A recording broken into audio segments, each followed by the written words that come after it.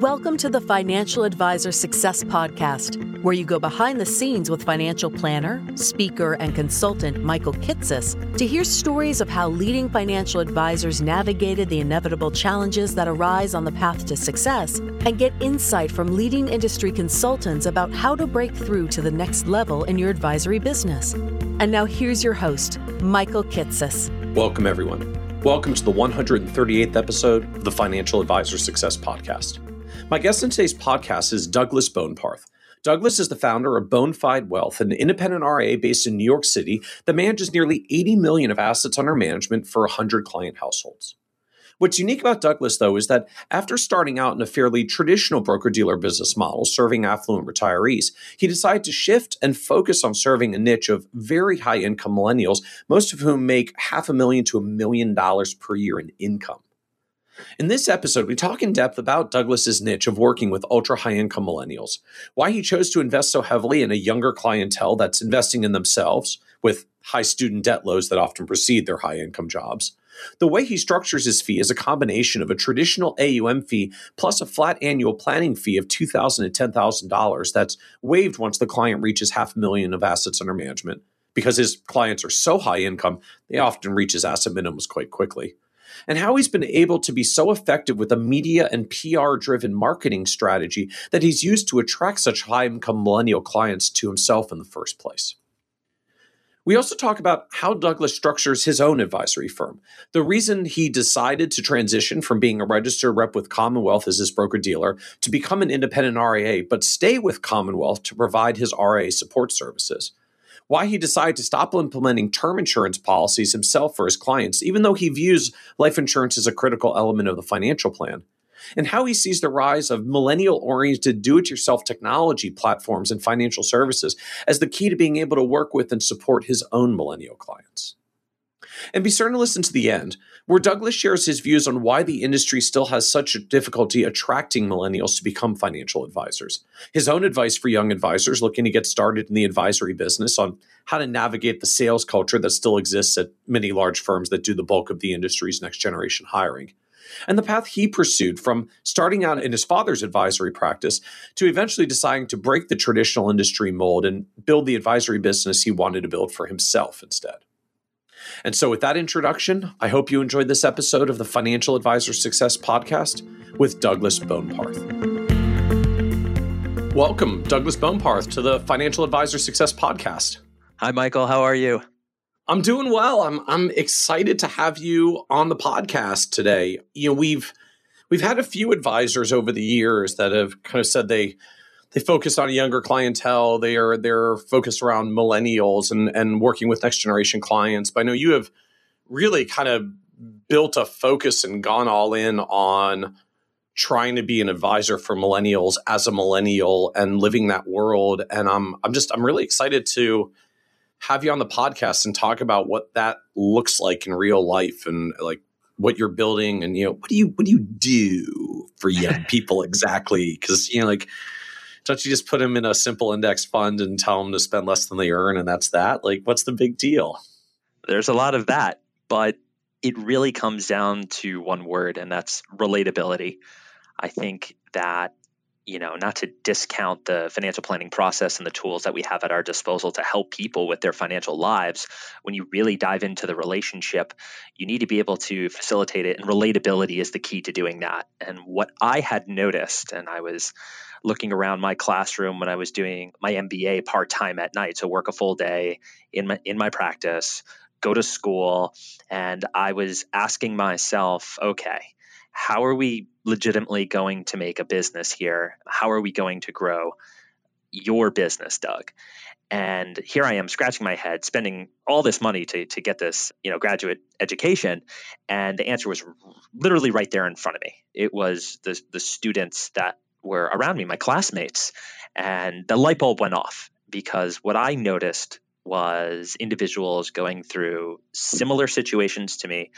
They were taking out huge amounts of student loan debt, working super, super hard to get ahead in life. And whether they were at a big company to get promoted or they were starting their own businesses, that was it. That was it for me. I said, these are the people right here that I'm going to help and work with. This is how I'm going to make my business, which was a huge departure from everything that I was taught and trained to do, which was follow the money. You found traditionally baby boomers or pre-retirees and retirees with assets, and one way or another figured out how to do planning and asset management for them. And that's how you made money. And for practically the majority of my career, I kept saying to myself, this doesn't make sense from a marketing standpoint, and especially in the post 2008 era where, cold calling is dead, lunch and learns aren't happening. I mean, what do you really expect me to do? Like find a bar with 60-year-olds that I'm going to, and by the way, capable of doing this. I've done it. It's just not all that fun to me.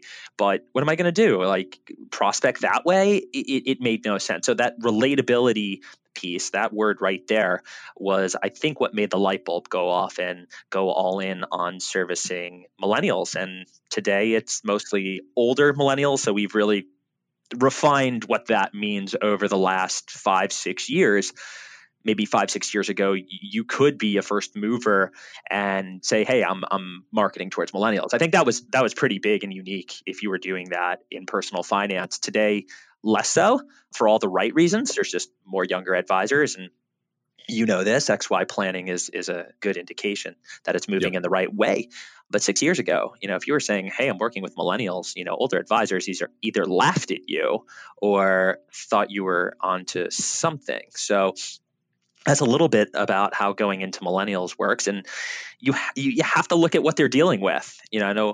I know that again, the fundamentals may be the same here, but if you have working spouses commuting into the city or dealing with their city commute, dealing with 6 figures of student loan debt, trying to make as much money as they can in order to build a life for themselves, you got to know what that's about. And that's very difficult to do when you've been removed from that, 20, 30 years, or it's nothing like what it was like when you were in your 20s or 30s. Right. All right. Well, and I find there's always kind of been a phenomenon in this advisor world that most advisors end up basically working with themselves plus or minus 10 years. Yep. Obviously, there's a few exceptions. If you're working with very elderly clients, you don't necessarily an elderly advisor, but unless you kind of build a specialization somewhere else, like I'm a young advisor who specializes in retirees, most of us end out with a client base that looks like ourselves plus or minus 10 years. And I think a lot of that just comes from, as you're saying, like it's a relatability thing. Like it's a rapport thing. It's if you're a young professional building a business, living in New York City, it's pretty easy to relate to young professionals who are building a business and career and living in the city. Like you not only you talk about financial planning things, but then you can chit chat about the same preschool challenges and the same parenting issues and the same neighborhood complaints, and like just because you share that with them, right? Because you share a bond, that naturally emerges. Well, you need that, right? You need that to address the financial challenges that they're facing, that the generation is facing. You look to a $1.6 trillion student loan, quote unquote bubble. You look at low wage growth. You look at high cost of housing and transportation. You look at these financial headwinds that we face, and you're able to relate to those challenges and incorporate it into the planning that you're doing, not just to show how the numbers work, but to be able to, again, relate emotionally to what those challenges are like. My wife is a good example. She went to, and you can probably, a lot of this is made up of recession-based stories. My wife and I went to undergrad together. She went to New York City to go to law school, takes out $250,000 in student loans to put herself through law school in the city on the promise that, hey, you'll place, yourself at a really good firm. You'll make $160,000. Who cares about these loans? It's a good bet. Yeah. And, they show you stats and hold up some cards. And sure enough, you take that bet. And what happens now is you're knee deep in the recession. No one's hiring. You're now a bag holder, and lucky for her. And I say this, like lucky for her, she managed to get a job like in the legal profession at pretty much half what was expected, half of what she was planned for. Right. And that, is extraordinarily emotional. You now have a bright young person, like so many, who thought they were doing the right thing by educating themselves, and now they're a bag holder, right? So now they're knee deep in debt, trying to figure out how they're going to get their way out of it.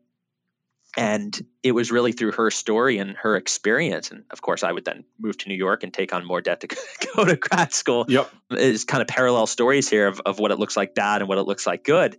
But there it is, that struggle right there. So I knew if I could target on folks like her who are super smart, super hardworking, will make it. Like if you bet on them long term, if you play the long game with them, you're going to do really, really well. And more importantly, look at all the value you can provide. Like that's a huge financial challenge, not just on the dealing with the payments and refinancing and how it fits into cash flow, but being, oftentimes a shoulder to cry on, being the emotional support system to realize that there is light at the end of the tunnel. It might require sacrifice. It might be harder than you thought it would, but we can get you there. So I want to come back in a minute deep around this, so what value exactly do you provide for them, right? This whole, what do you do for millennials for financial planning? But I'm also just kind of in hearing what you're saying, connecting the dots, even a little back to your advisory from your website. You've got this big tagline on your homepage, #InvestInYou, which to me now makes even more sense. I was doing the hashtag symbol with my fingers, but you can't see it because it's a podcast. #InvestInYou, which now makes more sense, even more sense to me in the context here of this is very literally the target clientele that you're going after. It's upwardly mobile millennial professionals who are investing in themselves, which unfortunately means they're looking for jobs with giant piles of student loan debt from grad school. But that's part of a particular profile of someone who has very high earning potential, very strong opportunities to be very good clients, and a unique set of complex needs that crop up if you're a 30-something with an upwardly mobile career, but a ginormous pile of student loan debt from some graduate school program, and you're now trying to figure out how do you put the pieces together and move forward in your life. Okay, I invested in me. Now what am I supposed to do? Yeah. So you really got your finger on the pulse of the tagline. There's a second meaning behind it, which I'll explain in a minute.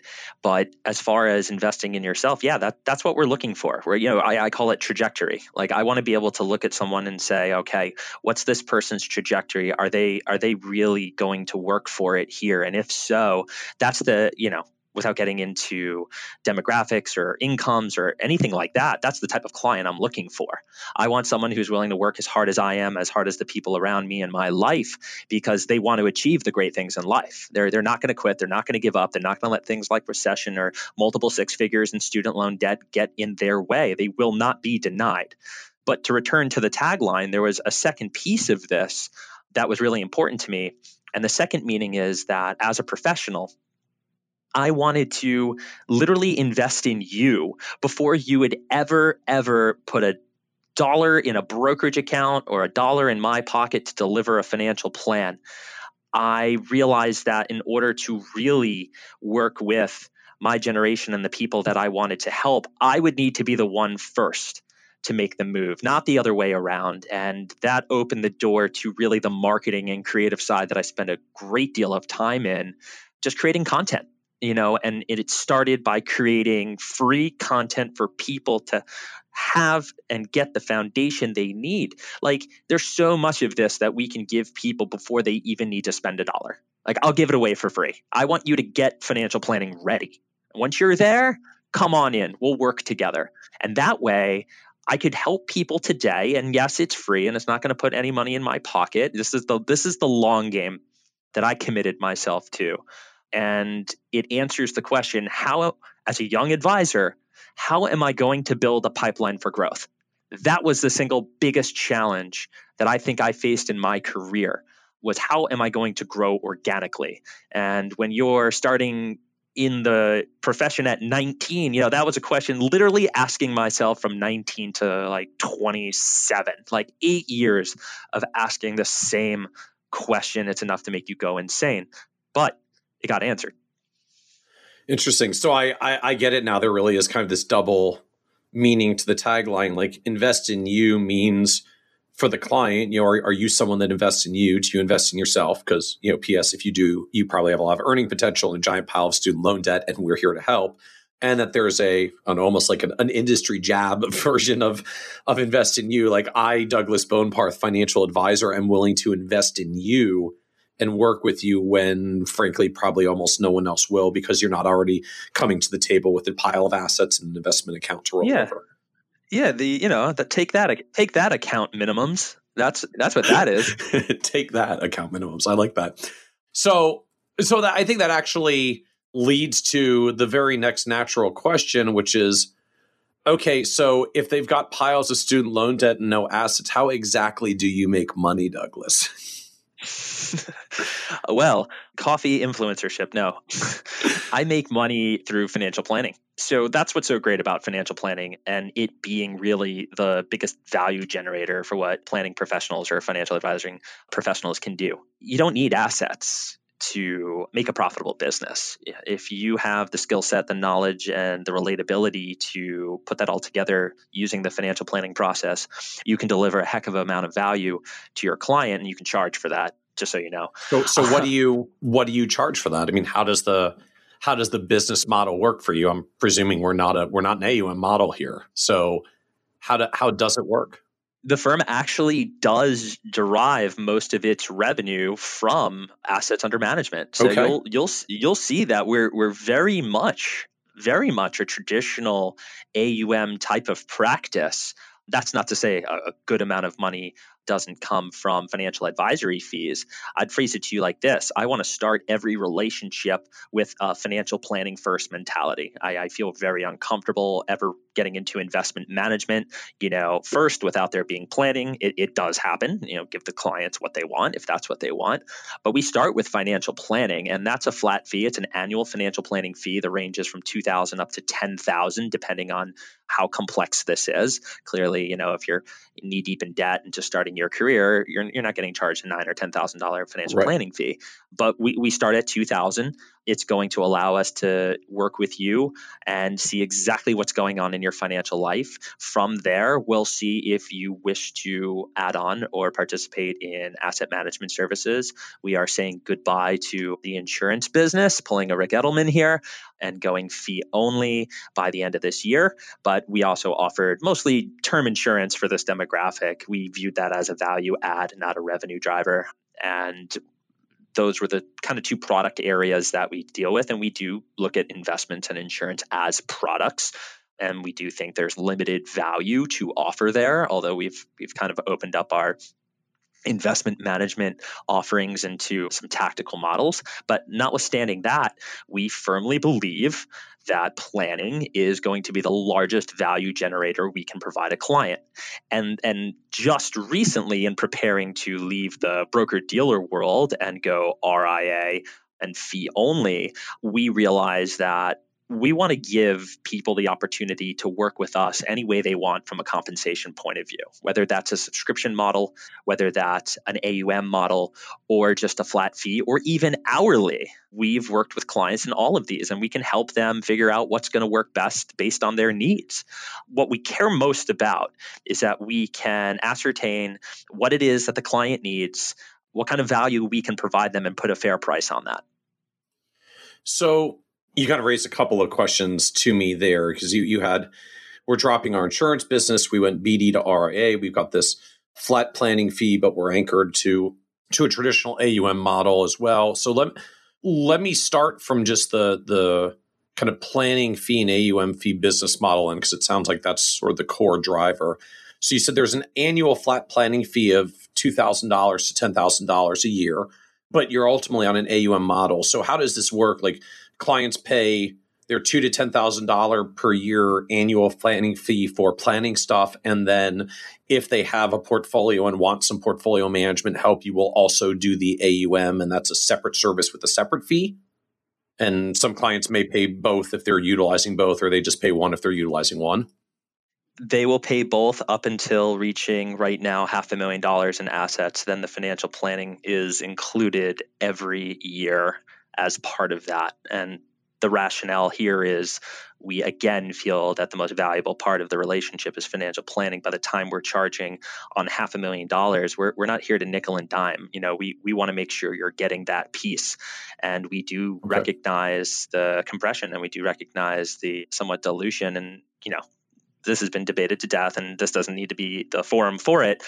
But, 1%, what are you getting for it? That conversation will continue to be had. What I don't want ever is for my clients to question or wonder what they're getting for what they're paying. So there's a number of ways to do that. And it's mostly through transparency in terms of what they're paying and what they're getting for it. So you start out with this planning fee plus AUM, you get to $500,000, you kind of hit the crossover point, like we'll waive the planning fee at this point because your AUM fee has gotten sizable. Mm-hmm. So what does the AUM fee itself then look like, since you kind of have to do this, under 500K, the AUM fee is really just for investment only services. Over 500K, it's sort of investment plus planning. Like, does that get reflected in the tiering? Do you just have like a flat X% fee all the way through? Is it graduated? Like, what does that fee schedule look like when you've got that kind of crossover? Because I mentioned like a complex client, like a 500K AUM fee could be lower than your $9,000 planning fee.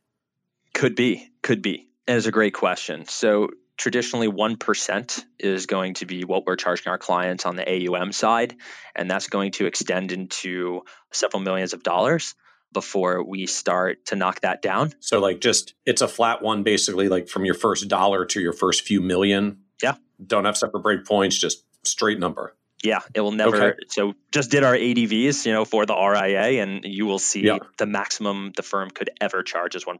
We can't even go above that.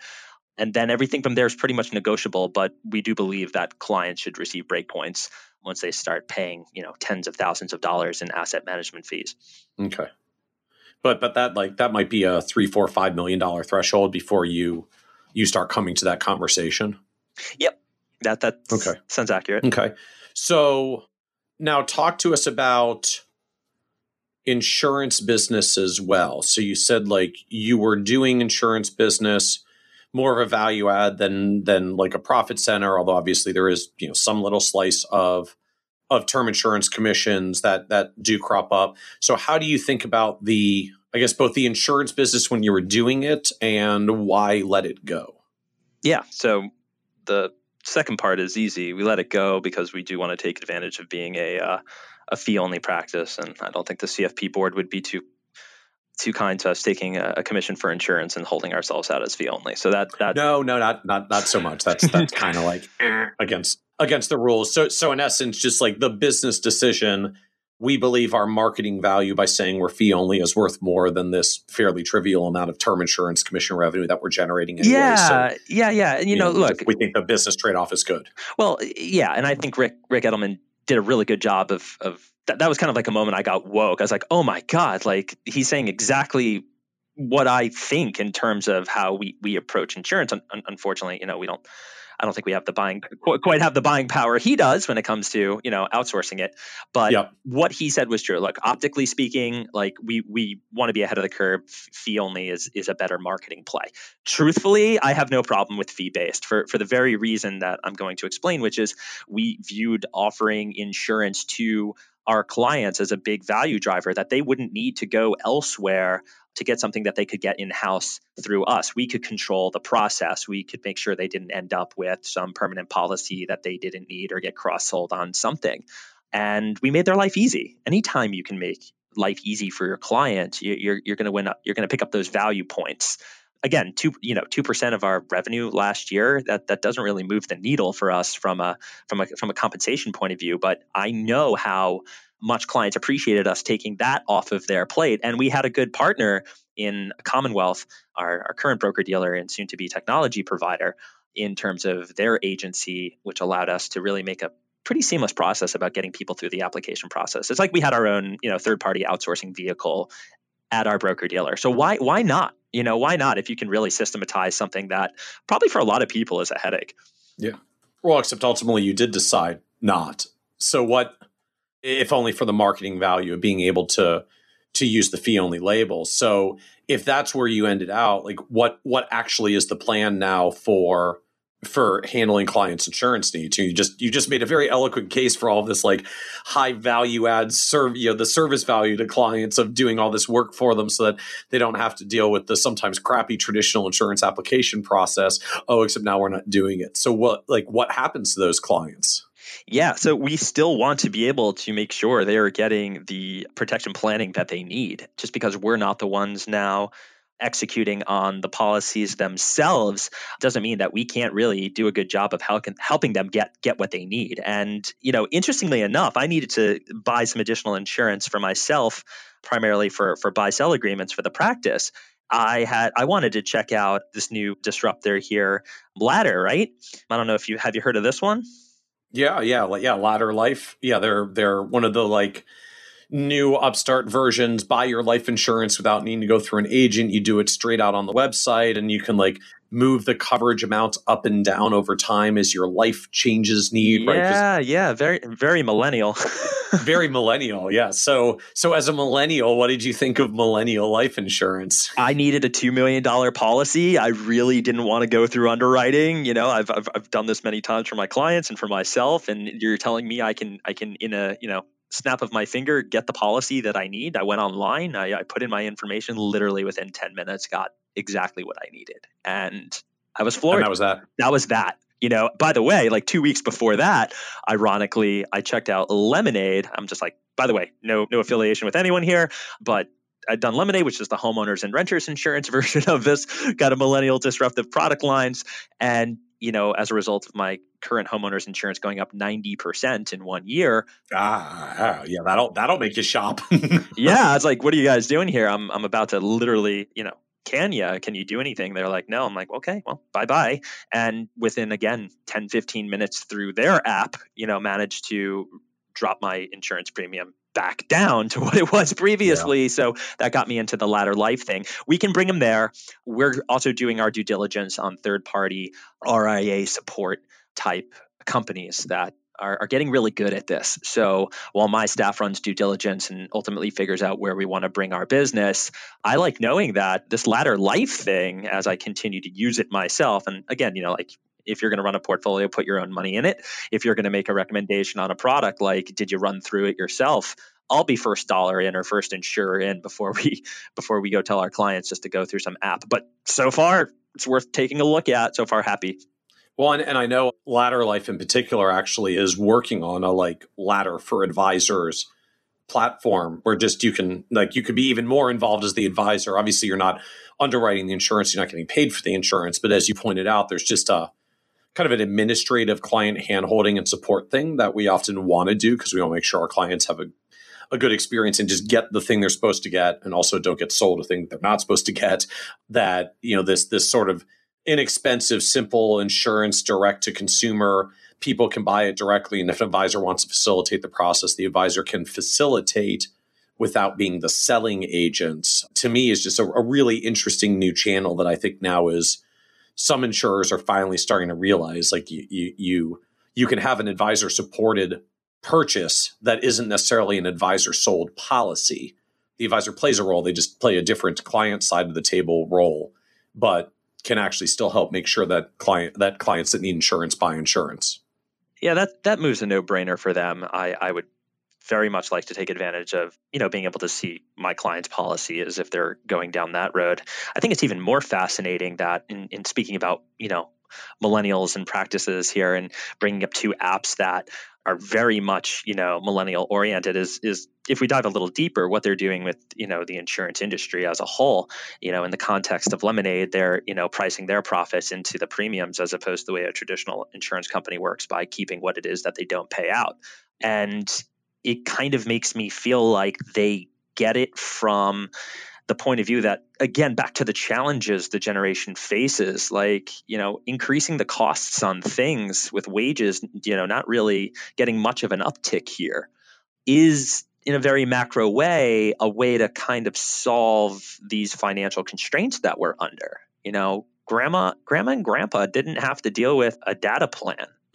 Yep. It just seems like around every corner, there's this new monthly expense or subscription that you have to have or literally need to have. Yep. And, income's not really going up in tandem with that. So here comes along these companies looking at the old way of doing it, which really doesn't take into account, these costs, the cost component of it. And they put these products out here that actually help people manage their costs on something that they need. I really dig that.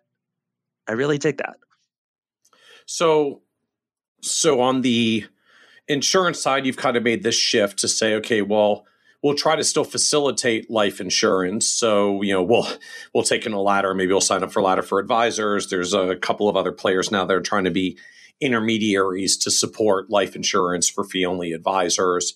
You also mentioned kind of transitions from broker-dealer to RIA, but also mentioned that you're working with Commonwealth, which is a broker-dealer. So what is your status now of broker-dealer versus RIA versus hybrid? Like it sounds complicated. Yeah, are we in the it's complicated phase, or? For you and I, very straightforward. Okay. For almost anybody else, probably a little complicated, but we can iron that out here. There's something to be said about, and I'll tie it into that in a second, but what's happening right now is taking advantage of the opportunity to transition somewhat seamlessly from the broker-dealer umbrella over to being what we call RIA only. At least that's the platform model that Commonwealth refers to it as. Everyone else would just say, hey, it's your RIA, because you can affiliate with them any way you want. You can be just a IAR of their corporate RIA and drop your 7, or you can just go full-blown RIA and purchase your technology and back office support and services. So like what you would do in terms of going to like RIA in a box or having to go a la carte for your tech stack and everything, you can continue using what you've already been using with them, and they're a very good technology company. They have a good reputation for that. So what they did here is, for lack of better words, cut a deal here, or we're forward thinking enough to allow RIA to RIA business, so that if you're me, right, and you're pretty much doing, fee-based business or fee-only type business under their BD umbrella, you can essentially negative consent all of your accounts at your custodian. In this case, we're talking about National Financial Services. You can negative consent those accounts. In other words, you don't need to repaper your practice, which I think anyone would normally have to do if you were leaving your broker-dealer. You can negative consent your accounts after registering your firm with the various states or the SEC. Oh, interesting. So that makes it much more appealing if you're doing the transition. You can go BD to RIA and not have to repaper. You got it. So you hit the nail on the head there. We're taking advantage. We're probably one of the first few practices at Commonwealth to take advantage of this. We're in the middle of the process right now. We just finished registering in 4 states that we have 5 or more clients, only to register with the SEC because New York is quirky. If you actually have 25 million in assets, you SEC register and notice file with the other states. Due to the way we kind of stage this from a timing perspective, we made it a 2-step instead of 1, which is fine. But nonetheless, you basically go from BD to hybrid, drop hybrid to RIA, and the actual conversion of accounts at NFS, you set a date on the calendar, you let them know you want to do this. That's coming up at the end of next month. So the registration with states is done. The conversion will happen at the end of next month, followed by the drop of FINRA licenses, or really your 7.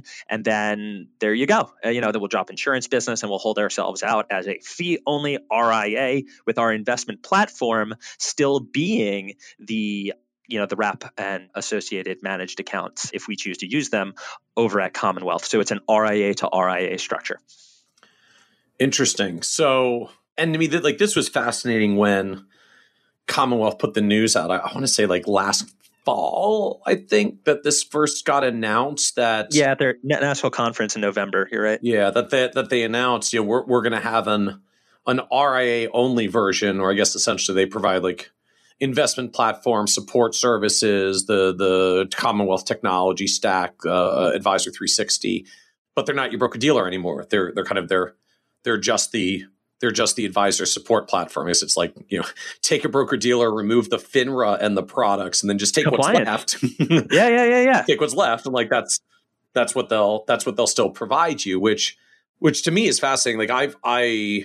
I still get the question often, or frankly more and more these days, of is the whole broker-dealer model dead as advisors go fee only? And, I've long made the sort of the case, the point, like I do think functionally, well, the broker-dealer model isn't dead because there's still a very pure portion of like what broker-dealers were 100 years ago, which is like facilitate the public offering of securities for companies that are doing IPOs and facilitate just capital markets transactions as someone buys a stock that someone else sells. Like those raw broker-dealer functions still have to exist. Like they're part of capital formation and capital markets. But everything that comes thereafter, which essentially is almost the entire independent broker-dealer system, like independent broker-dealers are basically intermediaries for product distribution. That's the regulatory sanctioned role that they play. And advisors are moving out of the product distribution business because we're going into the advice business. So like the whole existential reason for independent broker-dealers existing, to me, basically vanishes over the next 10 to 15 years as advisors shift from product distribution to advice. But so much of what broker-dealers do these days anyways to validate themselves, because the product stuff is kind of commoditized, everybody gets everybody can access the same product shelf, has all been about their technology, their practice management support, their consulting, their community, like all of the other services that they provide around it. And to me, that's what made Commonwealth's leap so interesting, was they were like kind of the first ones to really very publicly and visibly break ranks and say, yes, you can separate out the pure broker-dealer function from the advisor support functions. And our business is just as relevant as an advisor support system without the broker-dealer core. And, they'll run both, and it's not hard to imagine what's going to happen. Like over time, more advisors like you that have less and less commission revenue and more RIA revenue at some point say, why am I dealing with the broker-dealer? It's this tiny slice. I'm going to go RIA. And Commonwealth now has a system that says like, hey, you want to flip the switch? Just sure, we'll help you flip the switch. Same tools, same technology, same community, same platform. Nothing changes for you. We'll just do a bunch of filings to change your FINRA and SEC registrations, and then we'll flip the switch on your accounts, which to me is just like it's a fascinating shift. I mean, it makes me wonder if at some point in 10 years we'll see the press release like Commonwealth is spinning off their legacy broker-dealer that's so not core to their business anymore that they're just selling it to someone. That's really interesting. Could happen. Don't know. Won't speak for them. But I can say, time will tell. But I wouldn't be shocked if you see this model replicated, if possible. I would think so. Yeah, it's got to be like what happens next, and so much so that when you look to wirehouses who see see these big teams go to your Hightower, your Dynasty, like what are they going to do? Just continue to hemorrhage these multi-billion-dollar teams? They'll have to also allow them to carve out their own RIA or IAR under. I could see more of the latter than the former. But here's I think a glimpse into the future of how it's going to work at broker dealers and wirehouses.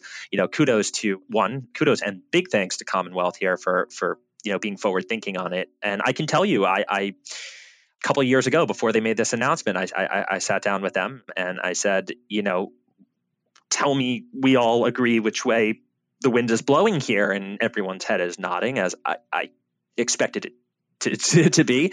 And within short order, literally within a year, from national conference to national conference, the announcement comes out.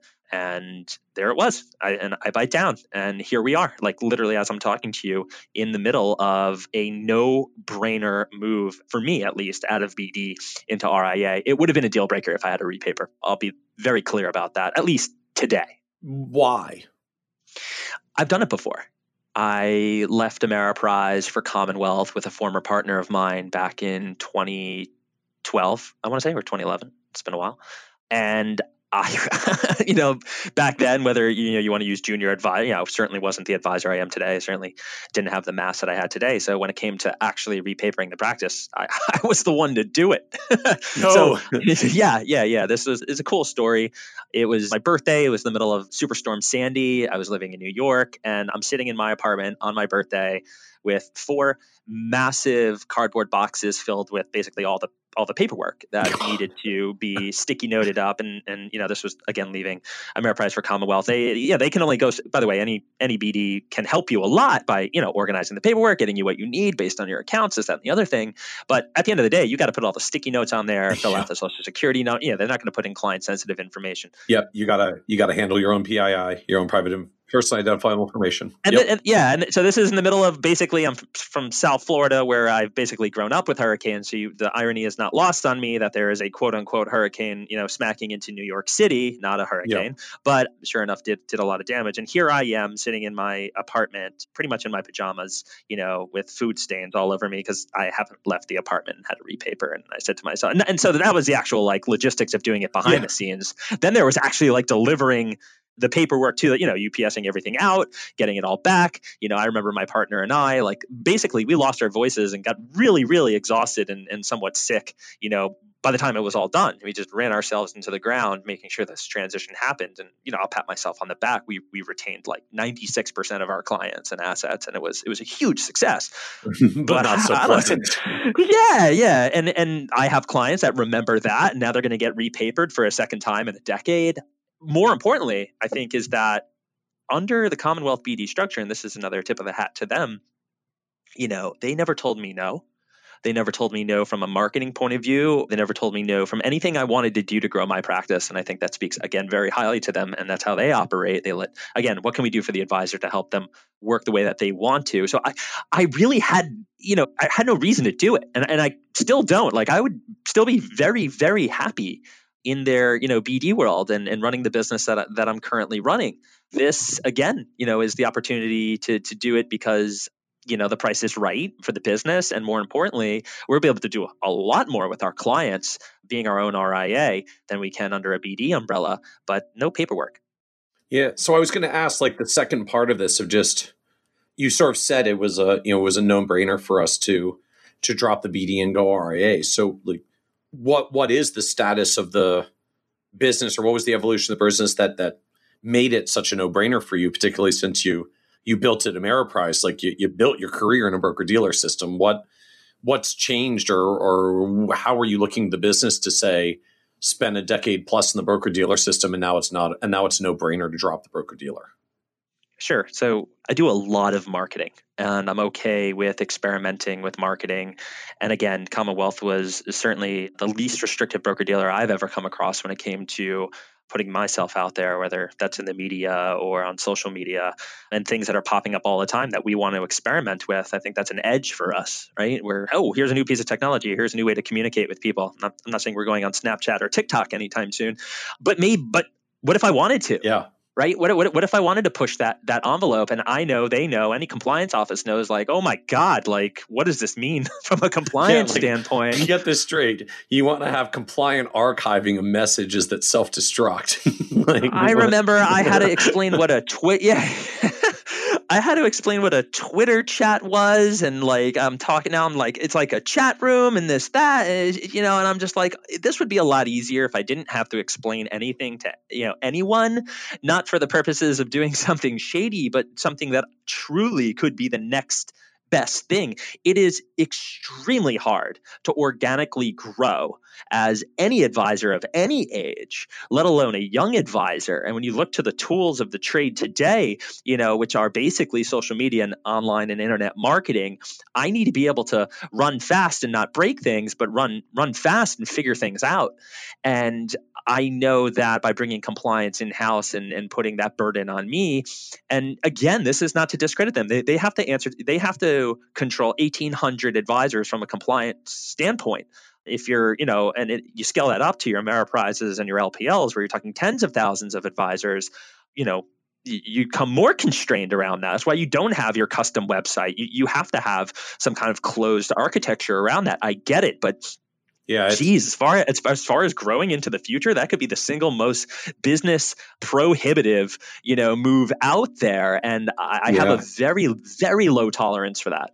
Yeah, it's an interesting phenomenon that compliance to me is one of those things that essentially not only doesn't scale as firms get larger, it actually anti-scales. It gets worse because if you're a chief compliance officer, like your job and your backside is on the line to whatever the one biggest idiot in your entire organization could possibly do that violates a compliance rule and gets you in trouble.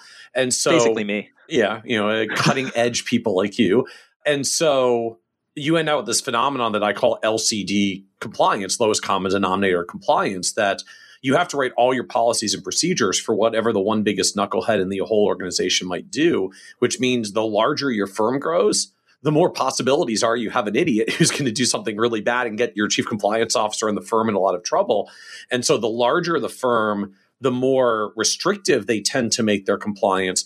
The smaller the firm and the tighter the span of control, the easier it actually is to manage the compliance. Because if you're in a small firm and you got a personal relationship with the chief compliance officer and they know you and they know that you have a culture of compliance, that you know what you're doing, it's easier for them to be less restrictive and write super stringent rules because there's a level of trust that they know you're going to be a competent professional. So I find like the smaller the firm, often the more manageable the compliance is. The larger the firm, the worse it actually gets because the base gets bigger and the lowest common denominator tends to get lower. Yeah, Commonwealth proves that point out there because I don't think there's a BD. We do so much marketing that it got to the point where we needed a little bit more hands-on, a little bit more dedicated, like ad review from them. You're that rep. Okay. I'm apparently a legend in the compliance department, and I'm still not sure if that's in a good way or a bad way. But as long as they don't kick me out, I'm assuming it's a good thing. But yeah, we push envelopes in this department all the time, and that could be Instagram, that could be Twitter chats, that could be virtually anything we're looking for that could help us grow our brand and continue to develop our funnel online and our presence and all the terminology from SEO to just keyword searching. We go hard on all of this because we know that that's where the next client is going to be won. And we need it. So that was for growth, from a growth perspective. That was part of that kind of no-brainer thing. From a selfish thing, the money factor was better for us. The next dollar in was a more productive dollar. So if you're a business owner looking to make money, because I think that's what businesses are supposed to do, it made sense financially, even with dropping the insurance piece. So we definitely improved margins by doing that.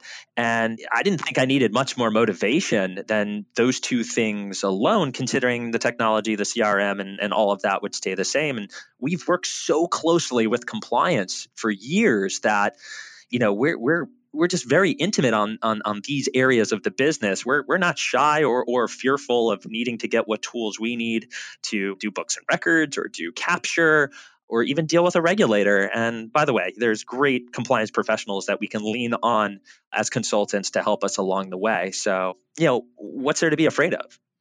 Interesting. So kind of the drivers for you just even more control over your marketing, notwithstanding, the fair nod to Commonwealth. Their compliance department was more flexible than many others around there, let you to be creative and push the envelope. You just ultimately wanted to essentially insource your own compliance to your own RIA. You'll live and die by your own sword, but at least you only have to answer to yourself and not an external compliance officer. And then a piece of just the economics of, I guess, keeping 100% of your revenue as an RIA and paying Commonwealth as a platform was still cheaper than your dollars route through Commonwealth and they give you your payout. Yeah. Those are the two biggest factors. The third one I would add to that is, once again, kind of touching on compliance, but, now getting into the investment world a bit here. When you're at a BD, you can't sell away. You are prohibited from bringing your clients to really anything that's not covered by their platform. And this is not to say like we're chomping at the bit here to walk our clients to exotic deals and subscriptions, but I will say this. For the right client, and given that we are, a very high-end shop, in that, when we look to the top of our book, we're talking about 30-something-year-olds worth millions of dollars through their hard work and their businesses. A lot of times we need a little bit more than our core portfolios, which primarily are buy and hold low-cost ETF and index fund portfolios. We very much believe that's a commodity, and that's what's appropriate for the majority of investors. But when you get to someone who has, a liquid liquid net worth into the millions and can now afford to take $100,000 or $200,000 or, anywhere from 1% to 5% of their investments and have them look at opportunities that you normally would not be able to look at through primarily your own network. I think what separates us as a firm is where we're situated. We're in New York City. We are connected to some of the most fascinating allocators and asset managers out there. And I would be absolutely stupid not to, when appropriate, when more than suitable, have my clients take advantage of those opportunities. And I would not be able to do that at a broker dealer. And that is an instant edge when catering to your ultra high net worth millennial. So I am curious about kind of the money factor dynamics. If you can share, like, how does it work on the RIA version of the Commonwealth platform? Like, I know how the BD model works. Your revenue pours in the top of their funnel. They pay you their, high 80s or low 90% on an IBD. So, they take their whatever is 6, 7, 8, 9, 10% slice. You get the rest, and then you go and do your thing with your business. So how does it work on the RIA platform side? Because at the point they're mostly giving you kind of a technology infrastructure. Most of us are used for paying for tech on like a flat dollar basis, not a percentage of revenue or a basis point basis. Like, is it still a basis point structure and it's kind of similar to the BD world was, or do you pay a flat, monthly fee or annual fee to be on their platform, like a platform fee? It's all baked into the percent of what's being managed on the platform. Oh, so in essence, like as long as you keep a certain amount of dollars in their managed accounts and they make their economics on their managed accounts, like the rest of your technology, Advisor 360 stuff is thrown in because the economics already work. It's kind of the advisor equivalent of, if you give us enough AUM, the planning is free. So like, yeah, if you put enough on our managed accounts, the technology wrapper is free. Yeah. That in essence is what we're talking about here. So you pay them like a TAMP platform fee? Like, is that kind of functionally what you end out with? Yeah, I think that's, let's keep it simple. It's going to be a percentage off of that. If you're getting paid 100%, you're going to cough up, a portion of that 100 back to them. And part of that is going to go pay the necessary parties playing the game here, which is NFS and Commonwealth still. And, you just basically, they grid it out for you and they show you, here's what you're currently looking at under your current BD structure. Here's what we're pricing under the RIA. Tell us what you think. And it's based on, how you've grown your business, how much you currently have on the wrap platform. It's obviously not so much a negotiation, more or less, here's what we're offering. And you look at that and you make a business decision around it. And you say, okay, wow, for me, it was, I'm breaking even. And my next dollar is more efficient. Say no more. By the way, with the opportunity to achieve rate points as you grow, all the money's ahead of, quote unquote, all the money's ahead of me. My business is ahead of me. I have no problem at all growing into a situation like that. And what's ironic is I kind of made it clear all those years ago, and I said, hey, we should have something like what we're doing right now. I'm like, you're telling me advisors like me or forward-thinking advisors wouldn't pay a premium for a turnkey solution to basically RIA here? And I was just like, let's do this. So you end out with an average fee that I guess is kind of similar to the 5 to 10% of revenue that you might have had on an IBD platform. It's just got a different graduated AUM-based fee schedule rate as opposed to being a grid-style total production payout rate. Yeah. And I as much as I do like dive into the numbers, in the very beginning to make sure like what I'm looking at here checks out, my mind tends to then immediately like switch over to like, is it a fair deal? Can I grow? And if so, like this is not really an area I need to spend more of my time on. Yeah.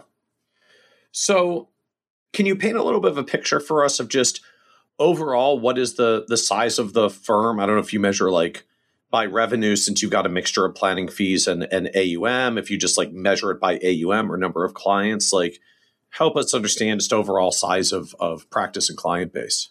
Yeah. So from an assets under management perspective, we're knocking on the door of 80 million, which includes one large 401k plan. We're talking, let's use GDC. I think that's a fairly common term, Sure. Yep. north of 600,000 across roughly 100 households. Average age of the firm, if you tease out some legacy older clients, which is part of the story Sure. A of. few people that came over from the old Ameriprise days. Well, sure. I mean, like I almost view them as venture capital. Like they invested in me in my early days, and they're the one, and the ones that remain. There's some cool stories here, which maybe we'll get into. But the ones that remain are all like, "Go, Doug, go!" Like we see what you're doing. We love millennial Doug, but just don't forget about us. And it's like I would never. I owe so much to you. You'll always get my best. Tease them out. You got an average age, hovering around 40, probably around 38. So it's super young, right? And then I could care less about when they come in, assets and what they currently have today. Income is probably more of a driver for me. It's probably a better indication of where they're going in their careers and what they're earning. So that's the whole Henry thing, I guess. Yeah. I mean, do you look at that? Like, what is average income for clients that you're working with? It's around 400 upwards to 1.2 million. Okay. So you are in a very high income earning households. Granted, 400K in Manhattan doesn't quite go as far as 400K in some other cities, but we're still like you are in a very high income kind of clientele. So now I get like you're in the kind of income clientele. We're charging them 2K, 5K, 10K. Like, charging 10K to someone who's making $1 million a year is less than 1% of their income. Like that's an impulse purchase as long as they think you're an interesting guy. And it kind of breaks down like that sometimes. I've taken in clients who are making $800,000 to $1 million, $800,000 to $1 million, and they want to do financial planning. They need that organization in their life. They won't let you touch a dollar, and they have no problem cutting a $10,000 check for it. Almost to the point where you feel like you undercharged. And then you have the complete opposite at times, so nothing really surprises me anymore. And that's not to be like, I'm sure I haven't seen it all, but if you start, there aren't a lot of advisors aged 34 with 15 years of real experience of being licensed and an advisor in the profession. So, a merger, done it. An acquisition, done it. Going for, I think this is probably the final thing I could probably do other than sell my own firm, which is go from BD to RIA. So, I kind of just kind of take it as it comes. Interesting. So then I kind of get it as I look at just the practice in the aggregate, like GDC just over 600, roughly 100 households. Like average client is about $6,000 of revenue per client. So you've got essentially a $2,000 minimum because that's what the planning fee covers. By the time they hit $500,000, they switch over from a planning fee to a $5,000 a year AUM fee with planning included. And then they just grow from there. And when you're working with clients that are making literally many hundreds of thousands of dollars a year, I would imagine you've got a non-trivial number of clients that like they save $50,000, $100,000, $200,000, $300,000 a year in cash savings. So investment accounts, even that aren't necessarily large, get pretty darn large pretty quickly.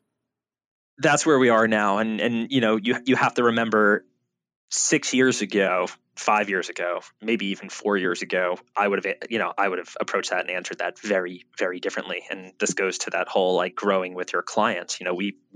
I've been making these investments in people since they were in their mid-20s when we're all kind of worthless. Yeah. And really figuring the world out, our careers out, and all of a sudden, you grow up very fast in taking, coming out of the recession, realizing your career is worth something, finding your spouse, having kids, buying homes. I love the young 30s because while it's not an asset accumulation phase from an investment point of view, it's just this, is there a busier time, a more hectic time in one's life other than like gearing up for retirement, which pales in comparison to, maybe not emotionally, no, really, I think all around pales in comparison to, coming of age and settling down. That's what I love about it. There's so much value to offer. I'm a little afraid I'll have less value to offer in the 40s and 50s than I do right now. So, that's happening right now as far as like the dollar cost averaging and getting clients to commit to taking the cash that they're accumulating through bonuses, through long-term incentives, and putting it towards a more efficient allocation or investment portfolio. And you can go quarter to quarter and be like, wow, we're DCAing in $100,000 a month. Now it's 150 to what, and I think, that's the part that really tickles me. And not to be so egotistical about it, but the reason it may come off that way is because you go to the typical advisor in the profession and it's literally the opposite, right? Where the average advisory firm is probably literally a net outflow. Like not all their clients are retired, but at least a material chunk are. They're withdrawing, 4 or 5% a year or something at some reasonable withdrawal rate. So even across the whole client base, they may be at 1 to 3% a year of just net outflows from client spending, plus the few that die, and that's before you lose any for retention. And like that's the negative outflow hurdle you have to beat every year just to leave your firm treading water. Whereas you got clients that are banking 10, 20, 50, 100 grand a month in contributions. Right. Across qualified, non-qualified, and it's just offer value here. And by the way, they're just so busy. Like that's another, I guess, part about this demographic and working with, these really high income, mostly white collar professionals and entrepreneurs in New York City and the surrounding areas. Like when they get a minute of free time, it's going to their kids and their family or, more work, God forbid. Yeah. And they really, really appreciate the fact that you can take a lot of that heavy lifting off their plate, which is why you get very few phone calls generally, like markets almost don't matter. Like they get it. They're too busy accumulating wealth and spending time with their family. But when they do call, you better pick up the phone. You better respond very quickly because they also know they're paying you very well for that type of service. So that's kind of like, again, relatability, that theme really playing its role here because I'm the same way. My wife and I should probably be relaxing more than we do, but our lives are not allowing for that, whether it's from the pressures of student loan debt and we want to, get our own liabilities off of our plate, or we just want to keep, achieving and doing our own great things in life. But, in the spirit of this podcast, I don't want to, have people be like, wow, really, really charmed life you got there, Doug, as far as, being a financial advisor is concerned. There's a tremendous amount of pressure that I've been, blowing off over the last 5-6 years. And I alluded to it a second ago, which was, that almost venture capital component, the older clients that have invested in me. And what's starting to happen right now that I'm kind of hitting my rhythm specifically on the type of demographic and client I want to attract and bring into the practice is that doesn't always play well with legacy clients. And I would tell in the last 12 months, we've lost 2 $10 million accounts. This is me being very candid. Now, I think at any other point in my career, I'd curl up into a ball under my desk and be like, what just happened here? And my wallet certainly would be hurting. But the silver lining, if any, first of all, it does hurt. That's not a... Yeah, that's a big client. That's Yeah, that's never a fun day. No. Wait, what transferred out? Yeah. And it never, no matter how good your relationship is, when the money goes, you're getting an email, not an email from your custodian, not an email from your client, let alone a call. I think that's just the way it works. It shouldn't, but it does. But nonetheless, you get over the shock of it. You're at a stage in your career and you understand what's going on well enough, and you're hopefully confident enough to get over the shock of that and really try and analyze what took place there. Because otherwise you're going to become paralyzed. It'll be paralysis. Yeah, paranoid or paralyzed. Yeah. And for me, it was, okay, was it me? First question, what did I do wrong? Did I say something? Did I offend someone? Did I not perform on the was it about investments at the end of the day? Like I literally helped someone, get to retirement. How are they not my client for life? you know? And sure enough, the answer was come back to marketing, come back to branding, and you have to put yourself aside for a second and be objective and say, okay, Doug, no matter how good you are, no matter how good you thought that relationship was, here it is again, relatability. What do you know about actually retiring? What do you know about going to the tennis court with your fellow retirees from your same company with all the same stories, talking about that stock your broker, literally the stock your broker sold all of you, because you all go to the same person locally in town, right? That looks like you, talks like you, gets you, right?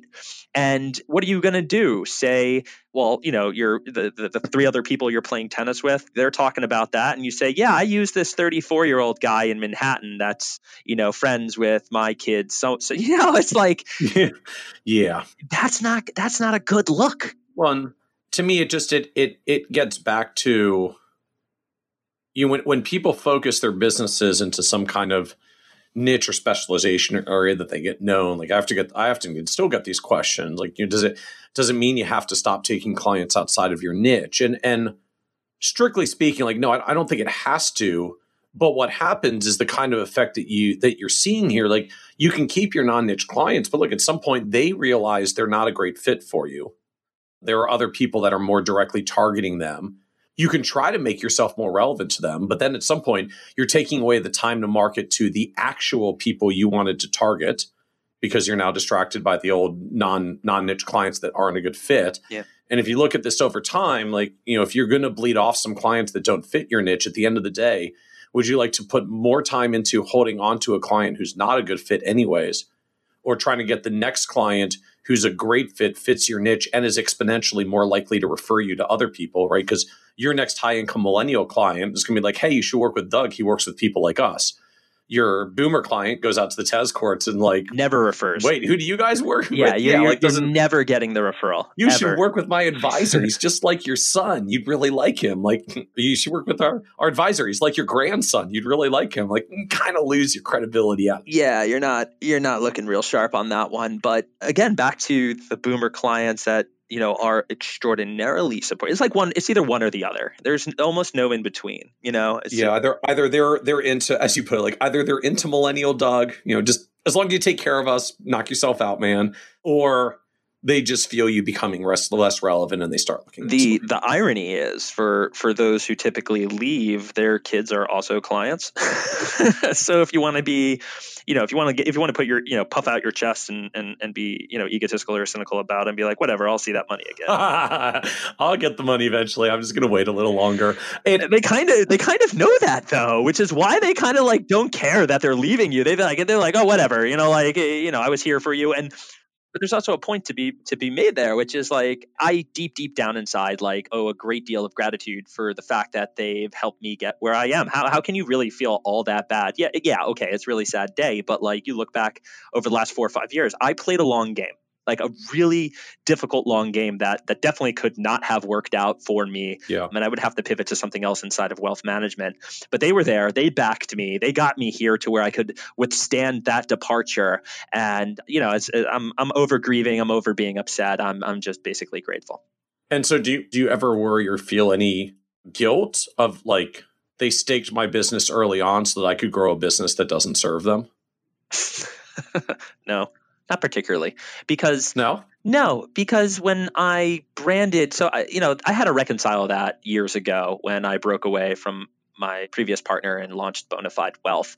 I think at the top of my mind was, oh my God, what am I going to say to any client over the age of, let's say, 50? Like, this is really where like my relationship is going to be put to the test, because it is now, because your former business partner was the older gray hair that validated this. He was actually quite young. He was only 10 years older. Okay. He was actually only 10 years older than me, but his practice was very much like most practices out there, and he was an acquirer, and, I think in the Ameriprise channel, okay. Having grown up in that channel, you did a lot of, their bread and butter is pre-retirees and retirees. So, anyone coming through those channels likely has a book. And this is just anyone really in the broker dealer space probably has a book with an average age north of 55. But, I leave doing this millennial thing. Most of my, a lot of my clients at that particular time are definitely not millennials, and you're going to have to explain to them what this marketing is all about. And my fear was I'm going to see exodus. That didn't happen, but I'm seeing at least those two cases that I just talked about happen, and it really hasn't. So it's not an exodus; it's a bleed. With the good news that as long as you're focusing in your new niche or just focusing more deeply, well, like you grow faster with the new clients than you bleed the old ones. So maybe it's a little bit of a transition, but then at some point you bled what you're going to bleed, and it's all pure growth from there. It's inevitable. I think, well, that I guess I didn't do a good job explaining that, that's where all of my anxiety comes from and still exists since inception of the firm. And even before then, as growing up in South Florida, and Boca Raton has really given me a unique skill set of, schmoozing very well with affluent older people. And I was, and sure enough, my book was kind of laden with these ultra high net worth retirees. One way or the other, our paths crossed, either from my roots or from connections and family and things like that.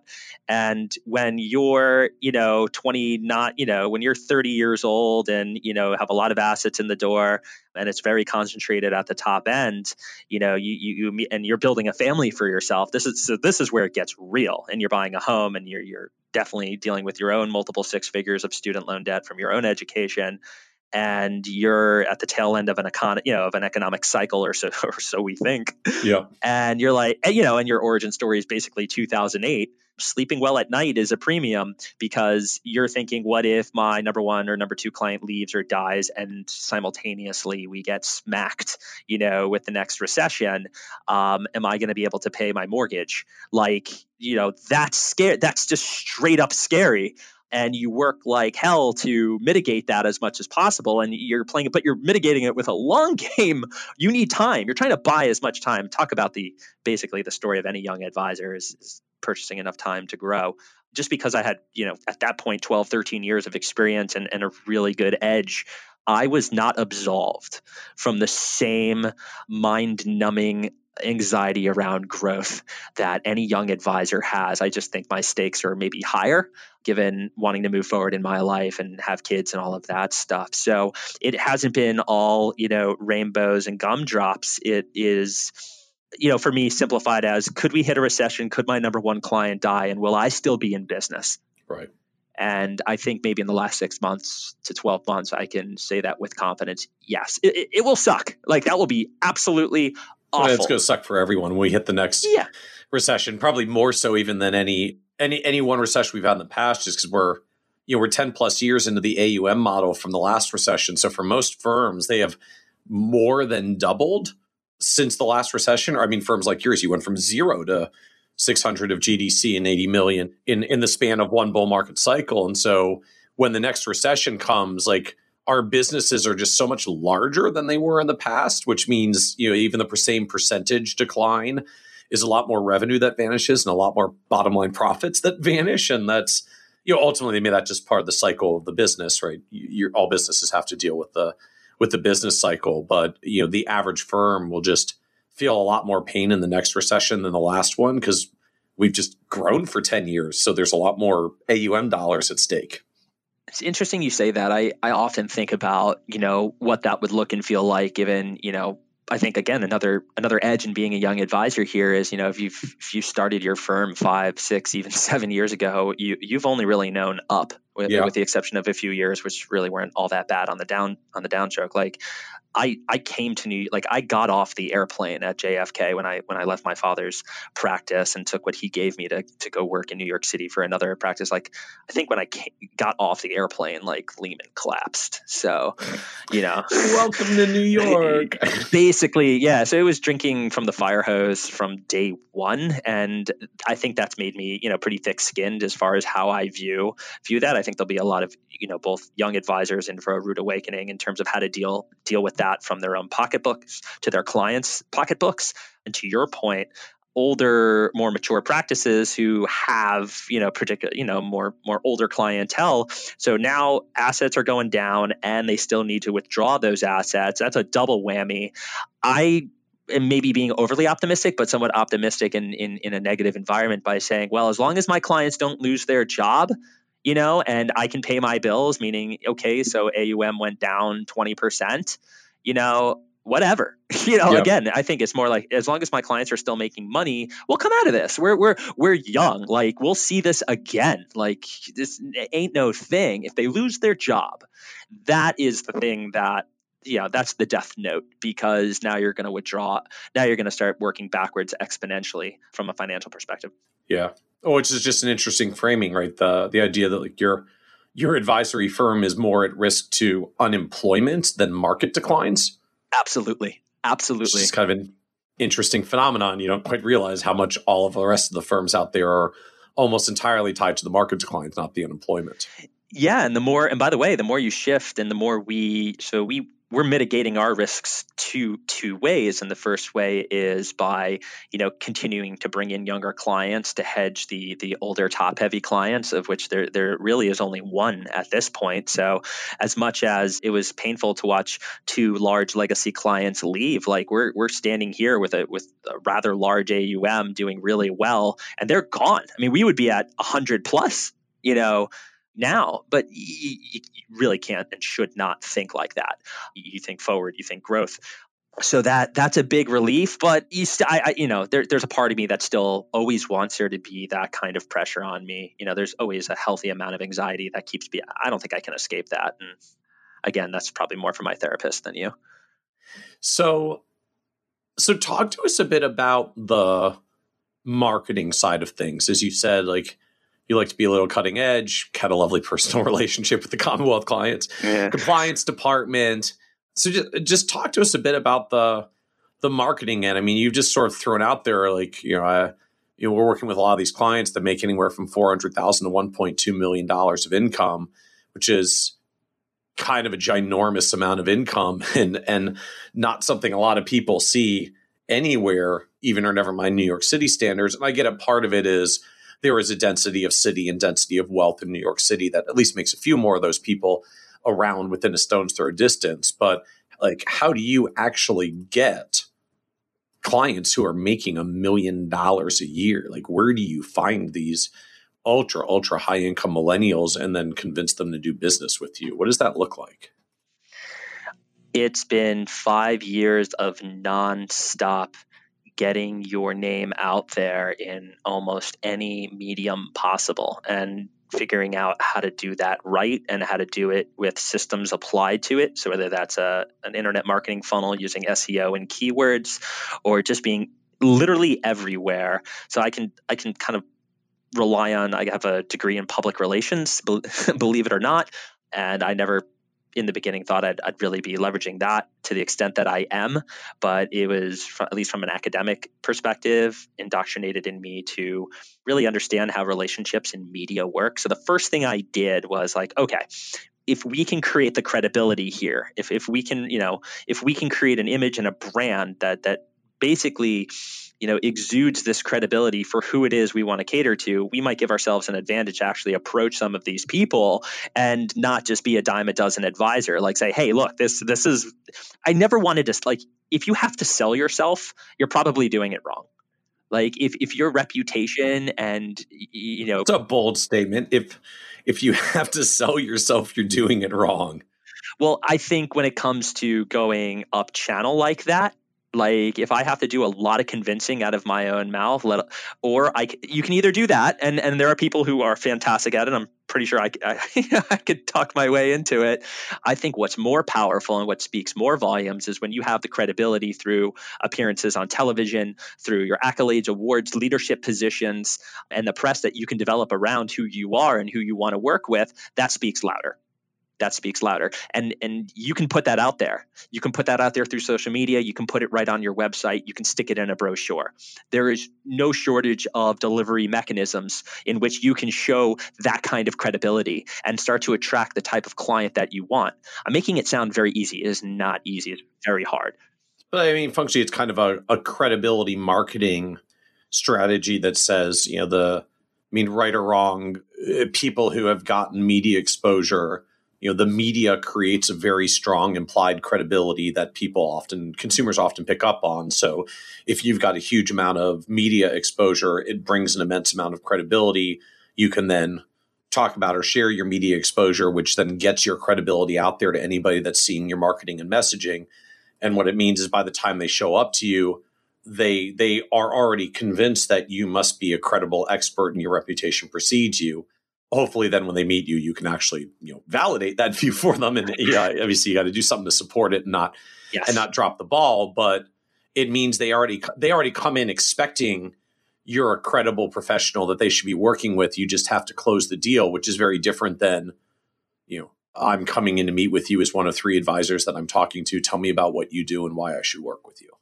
Yeah, you said that very well. At least these days, I seldomly verbally have to talk about my bona fides. And, it's, by the way, it's I actually find that uncomfortable. Number one, because it's out there, it's right on the website. I would assume most people are that's the first place they go to learn. I want people to come to the website, be like, okay, this is what he does. Let me go learn about him, and click the team or bio page. That's literally the way I want, and then contact us. I almost don't even want them going anyway. If I had to show you my funnel, it'd be, all right, I found, getting found is the hardest part, right? So I found him. Cool site. Let me see what he's saying about himself. I'm ready to schedule an appointment. And then what you said right there is super accurate. Don't drop the ball. Now you're getting a chance to step up to the plate. You're either going to strike out or, hit a home run. And the home run is a new client in your firm. And I've been building out that, that funnel, that system for 5 years straight now. And what it looks like is 400 to 500 features, appearances, quotes, TV, podcasts, you name it, across 100 different outlets. That's all. And that's all third party, right? That's all other people having you on or using you. That doesn't even count the first party content you're creating through your own videos, your own blog, your own whatever it is you're doing, your own website, your own book you've authored. If I were to add up all the hours that have gone into that, it's probably rivaling the amount of time that's actually gone into, administration, operations, and client service, which kind of says, hey, should you be worried about capacity constraints? And yeah, the answer is yes. We're just not there yet. And so talk to us about what you found in particular that works or that doesn't work. I'm going to imagine across hundreds of media interactions, and as you've said, trying all of these different social media platforms and marketing strategies and marketing funnels and the rest. What are you finding either that seems to actually work in the advisor world, or just that doesn't work? Great theory doesn't hold up in practice. Awesome question. I try and, by the way, selfishly plug the blog here. I try and write about a lot of marketing in my posts. It's, you write about the things you're most passionate about. But what works, being authentic works. What doesn't work, getting a quote or having a feature of some kind and thinking that in of itself is going to really do anything. It's not. I'm glad you got quoted in the Wall Street Journal. Your phone is not going to ring. Your inbox is not going to get an email. You need to actually take these opportunities, at least when it comes to third-party content, and plug it into a marketing system of some kind that you need to build. And I've laid that out in a post before. That is the winning ticket, and you need to do that over and over and over and over and over again. You need to do A/B testing for days until you figure out what works here. What doesn't work is thinking anything you do is a lock, no matter how creative or how good you think a particular piece is. I think what works is being unafraid to fail and accepting failure, or at least just assuming that probably 80% of what you do create, if you are creating content, is probably going to stink. And by the way, if 20% of what you're making is awesome, that's massive. I think people need to really, just embrace failure and putting out a video that makes them cringe when they're watching themselves. Good. So the next one won't, be as bad as that. You would hope. You make an interesting point there of saying if 20% of what you make is awesome, that's great. I think for a lot of advisors, part of the challenge and fear to this is I write an article, I put a thing out there, and I guess not even just that it fails. Okay, I could try a thing and have it not work. But if I try a thing and it sucks, this actually reflects badly on me. What if I'm on video and I flub up the lines and what I'm saying, and I don't come across as professional, or, I try to be authentic and I share too much and it gets a little weird.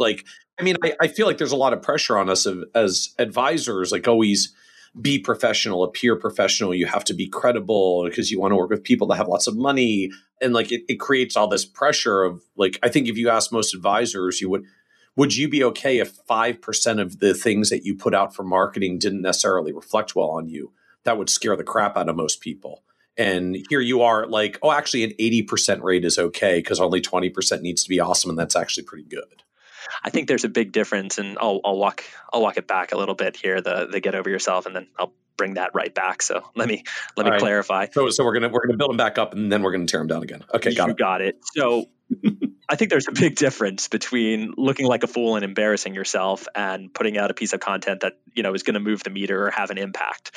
Like, okay, let's kind of reframe that. Like 80% doesn't do anything. It also doesn't harm. It also doesn't reflect poorly on you. Right. Okay. Like, oh, you didn't get your line right. You looked a little awkward. Nobody cares. And quite frankly, probably no one's going to see that or pay attention to it. You're your own worst critic, right? So a lot of it is in your mind. So true. I'll admit, even from our end, because it came up as a question with an advisor the other day that was kind of asking me about like getting comfortable even with this podcast and the self-editing that we have to do. And I had to admit so we're on episode 138 now. I have not listened to my own podcast since episode 3. I literally cannot hear myself talk on the podcast without self-editing to the point that it makes me nuts. And I had to just stop listening to them. And like I listened to the first few just to make sure I was at least reasonably comfortable that we were putting out something that was kind of coming out the way that I expected. And then I asked for feedback from a lot of others, people I trust who will tell me if it's good, and tell me that it's bad if it's bad. So like I do have a feedback mechanism, but I found I was completely incapable of viewing my own work and being effectively objective about whether it was going to be useful or good to anyone or not. Like all I could see is my own flaws, and it had nothing to do with the guests. Right. I was like what the guests said. I couldn't hear myself and my portion because we're so self-critical that the only way I keep my sanity was to stop listening to my own episodes and find a group of other people who would give me the feedback that I needed. I think that's very typical, certainly of those who've gotten very good at creating content across almost any medium. There are often times where I feel the same way. I don't want to listen. For me, it's more listen than watch. I'm very interested in seeing like what my body movement looked like on video because I want to get better at it. I think that's the motivation. I want to get better. I want to get real good at that. Yep, I did some of that for self-feedback early on, and I've done that on the video end as well and speaking end, but I agree with audio. I agree that's where like, oh my God, I said like 40 times at the beginning of a sentence. I'm turning this off. I can't do it, But I think that this is a good problem to have simply because what you're describing, because it means you've done this enough that you've gotten to a point where like you kind of like have earned the right to not listen to yourself. Like in the very beginning, like you need to, like you don't know what you're doing. I had to for the first few just to make sure it was actually working the way it was, expected. And had to start there. So with that being said, it's not about, embarrassing yourself or looking bad. I think it's about, creating things or contributing in a way that, doesn't have you take any steps backwards, but gives you the opportunity to do better on the next round. And, I was just on Yahoo Finance yesterday or the day before. And before these types of live, like that's live. So it immediately goes up on the, nervous scale of like, yep. you got to get this one right. Oh my God. Yep. This is not recorded video, which now you have when you're doing recorded, I think if you don't do enough of them, you're just nervous the entire time, but you fail to realize like you can say cut, you can be like, let me do that again.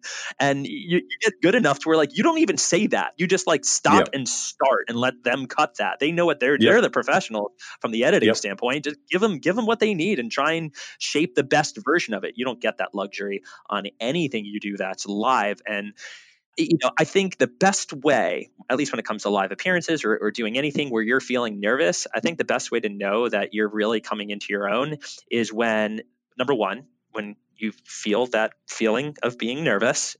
By the way, it's always going to be there. If it's not there, I think something's very wrong. You might be dead. And then two is if you then smile after you feel it. like, hello, friend. Like, there you are. Hello, fear. Yeah, it's like, I remember you. And it takes on kind of a whole new thing.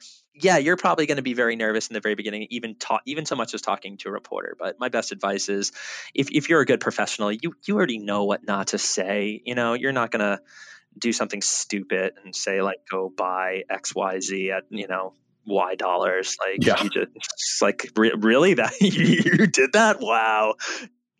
So I'll bring it back. Get over yourself. You got it. You can do it. I think you make an interesting point as well, though, that ultimately, like, the key to this, if you actually want the ROI, as it were, on the media activity, like, it's not enough to just get out there, be seen, get quoted, and and wait for the phone to ring. Like, the leverage from this comes when you do the stuff that gets you out there and gets you some visibility, and then you actually take the steps and the effort to market it, to communicate it, to put it out there. I guess in essence, like, to toot your own horn. Yeah. And that's a part of the process. So I don't know, can you talk a little bit more about that? Because I think for some advisors, not only is sometimes hard just to do the stuff and put yourself out there, and the nervousness and the fear and the rest, but then it feels weird or even worse to try to trumpet it, to toot your own horn. A lot of us are kind of taught not to do that. Yeah. Well, I was reading someone's tweet the other day. They were going through compensation models, this, that, and the other thing, and how they felt like they were, when they were working as an advisor in this capacity, they felt compelled to sell the firm. When they were an advisor in this capacity, they felt the obligation to sell the product. And now they finally feel like, here I am, I don't need to do any of that. And I'm just like, no matter where you are, no matter what you're doing, if you're in a service business, aren't we all just selling ourselves? Yeah. So, like, this notion. So my first question is, would you like to grow organically? Because if the answer is yes, like, if you want to do what I call the biggest magic trick in personal finance, we've really started to, like, get into this, I'm just going to grow by acquisition kind of mentality here. And you get Focus Financial over there doing that. You got Yep. Dynasty and Hightower. By the way, very legitimate way to grow one's business. I personally am not. Why would I be a fan of that? It makes no sense. Look at what's being sold, and Yep. that's not what I want to buy. So it's okay if you want to do that and deal with those headaches and growing like that. But if you want to grow organically, which I would imagine a lot of people do, and you don't want to just be like everyone else who says, I grow through referrals from my clients. I have a great referral marketing system. I'm going to pat you on the back and probably walk away. Word of mouth. Yeah, look, everyone wants referrals and wants their name to be spread around the people they love by great word of mouth. But if you really want to grow organically, how on earth can you say, I don't want to go out there and sell myself? How do you not sit down and devise a marketing system that you can stick to and get uncomfortable with until you are comfortable? So for me, it's just a matter of, if that's what you want, there's no other alternative. Yeah. Like, there just isn't. You can't just say, oh, I'm just going to do SEO. No, that needs to be matched with social media. It needs to be matched with content to put through the distribution channels. Those keywords aren't going to show up on their own. You either got to make that content yourself through your blog, through your website, through whatever it is, through your Medium, whatever it is, or someone's going to make it for you. Ideally, you want both.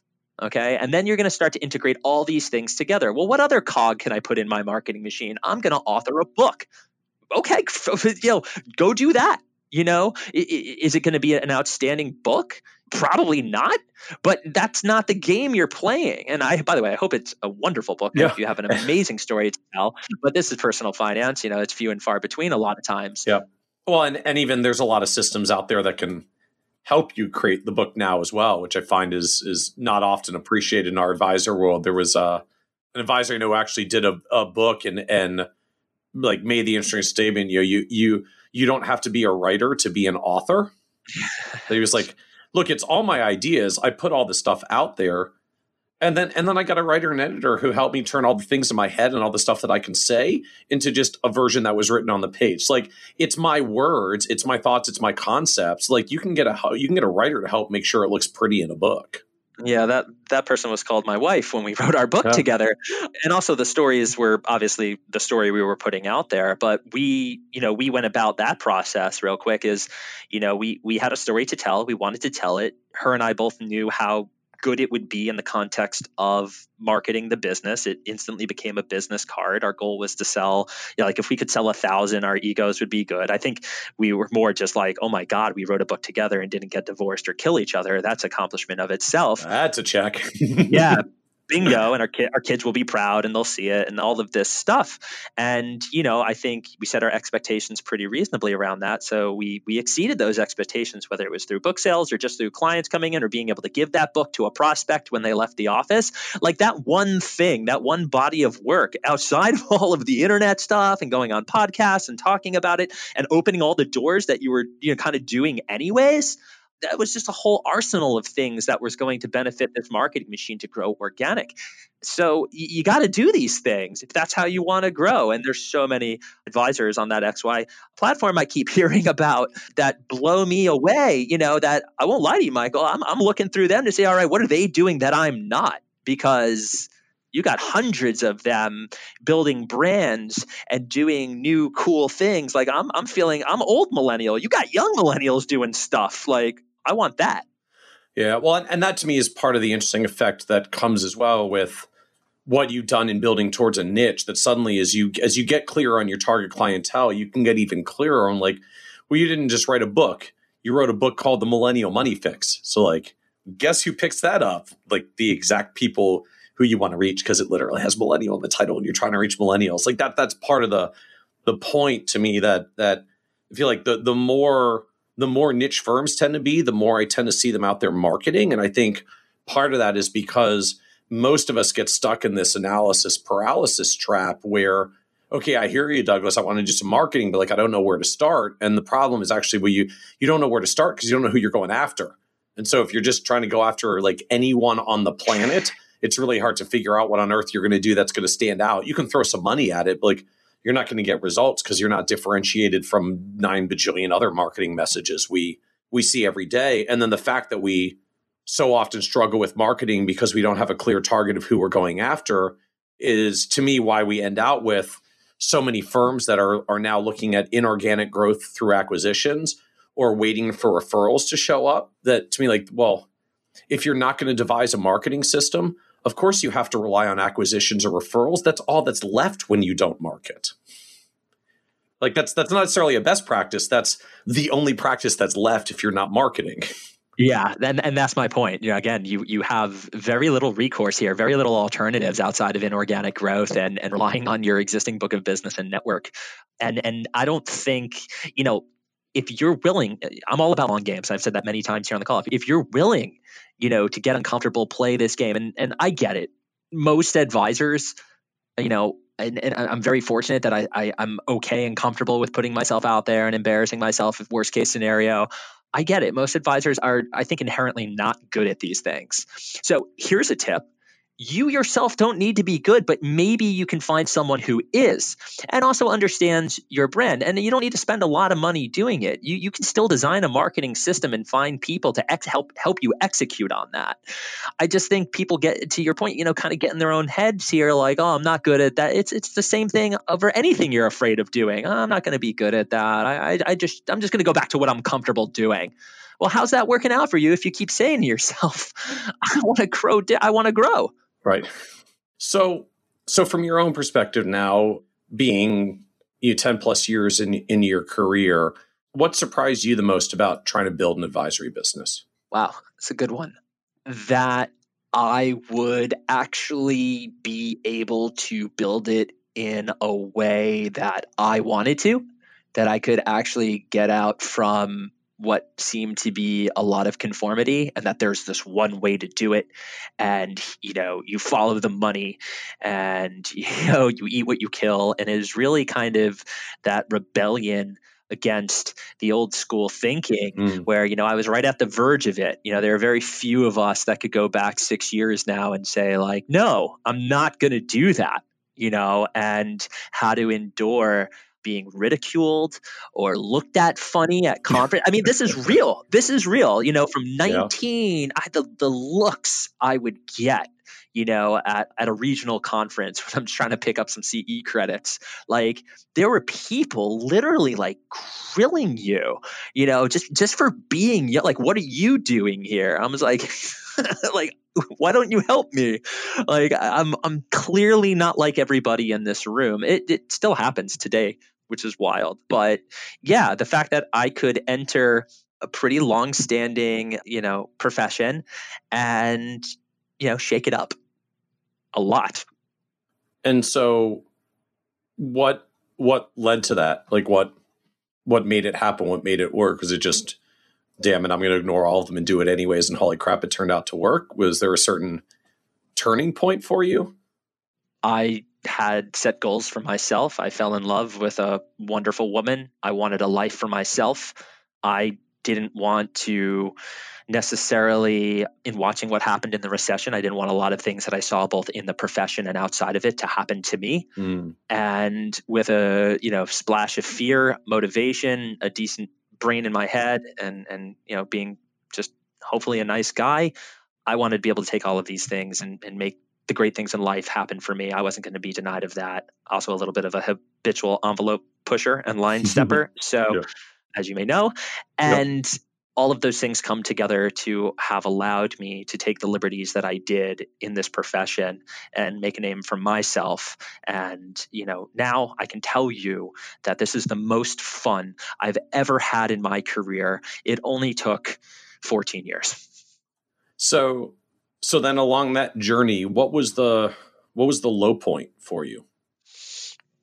No offense to my father here, graduating from college, moving back home, and working in the family business. Because he was an advisor in the business as well. Yeah. So I worked in my father's practice for the first 4 years of my career, basically through college. So we didn't really get into it, but essentially I was getting licensed and learning how to operate a financial planning practice from 19. So I got my 7 when I was 19. I did my CFP when I was 25. I love and thank my father for giving me the greatest competitive advantage, in I think the profession, which is, primarily why I've been able to do a lot of what I've been able to do at my age and rack up 15 years of experience. But working with a parent is extraordinarily difficult. And it's just this weird mix of love and fear. I don't think moving home, I don't think living and working with a parent after school at 24 is a really good combination, especially when, the love of your life is going through her own hell in law school in New York City. And, you're just all kinds of confused. And I think you then just make enemies out of the one person that's, kind of pulling all your strings at that particular moment. And that was a really dark and sad part all those years ago. And so eventually you got to some point of saying, okay, I've got a few years of experience.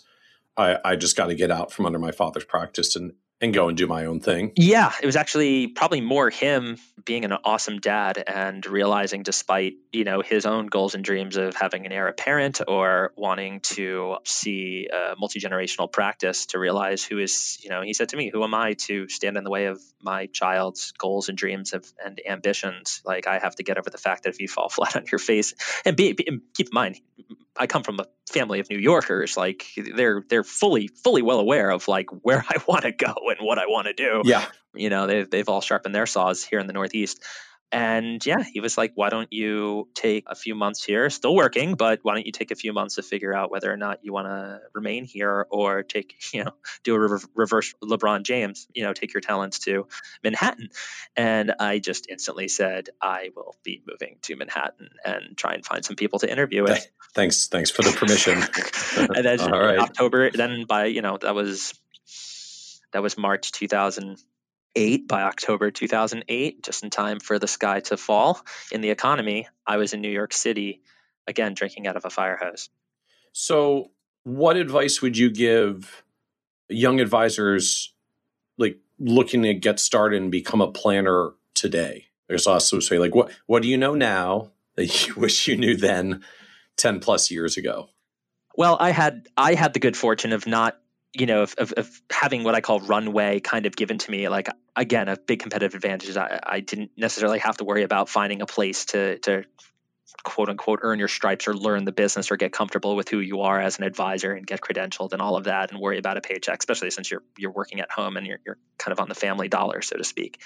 But if I strip that away, and in the conversations I have with a lot of young advisors that call up on a monthly, if not weekly basis to take me up on the opportunity to, ask what you're asking me, it's create as much, the biggest challenge for you is going to be creating the runway that you need to really be able to play this game. And the thing that bothers me, I think, most about the profession is that we still haven't really solved the recruitment problem, which is, more than likely you're going to end up in a sales culture. More than likely you're not going to succeed there because at no fault of your own. I mean, I just don't think it's engineered to do that, to succeed anymore. And more than likely you're going to become distraught and fed up. And if you flip that on its head and say, no, I'm going to go here to the sales call. Like, if that's the only way in for you, like, in other words, it's hard to find like that awesome RIA with an amazing, recruitment program that will grow you over 5 to 7 years. I mean, that's just a fantasy. They exist, but good luck finding them. More than likely you're going online, going to, wirehouse.com, looking at job postings, realizing, you could probably get hired as a junior FA or a new recruit in almost any city across America to go try and call up your uncle, your mom, and your dad and get them as clients, raise 10 million in 2 years or get out. And I want young advisors to know that's okay. That's okay. Just there's a game you can play here. And it's very bold of me to say that, look, if they're going to continue to run a model that doesn't work, maybe you can use that model to your advantage. And you need to, instead of focusing on your sales goals, focus on listening to your content and becoming a student of the industry. Start equipping yourself with the knowledge you need to be an advisor. So, if they're not promoting getting your CFP from day one, go get the books and start doing that outside. Like, if you really want to be an advisor, you're going to have to work just a little bit harder, given the fact that more than likely the recruitment program you're in is not going to pan out for you. So what are you doing outside of those, cold calling hours to basically be that next candidate at the firm you want to work at?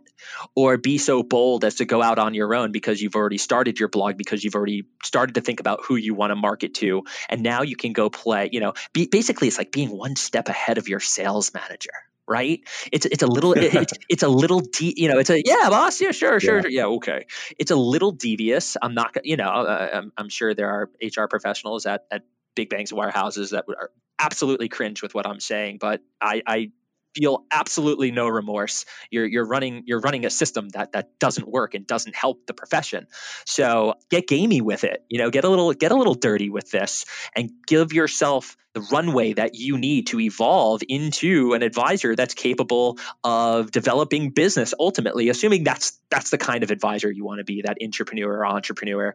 And if not, maybe even figure out that you're cool working at Vanguard or Fidelity and servicing amazing people and providing value that way.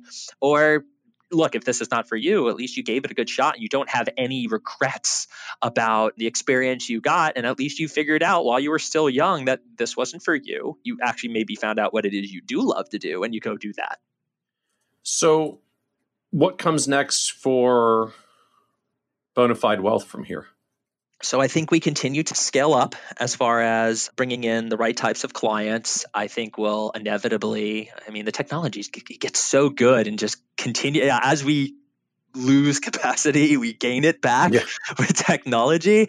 So that's pretty interesting. But I think ultimately, the day I can't deliver the same type of service that I'm currently giving my clients, and I don't want to scale my business to $1 billion RIA, at least not now anyways. I've done a lot of those things in other capacities. I want to work with a great set of clients and a rather robust practice of people I love to work with. And I want to continue going down the media road and the content road. I think there's a whole avenue to explore here when it comes to delivering financial education and literacy to the masses. I think I can make money doing that. I think it can supplement the marketing I'm already doing for my firm. And I don't think it has to come at the cost of the value and service that I'm giving my clients in my wealth management practice.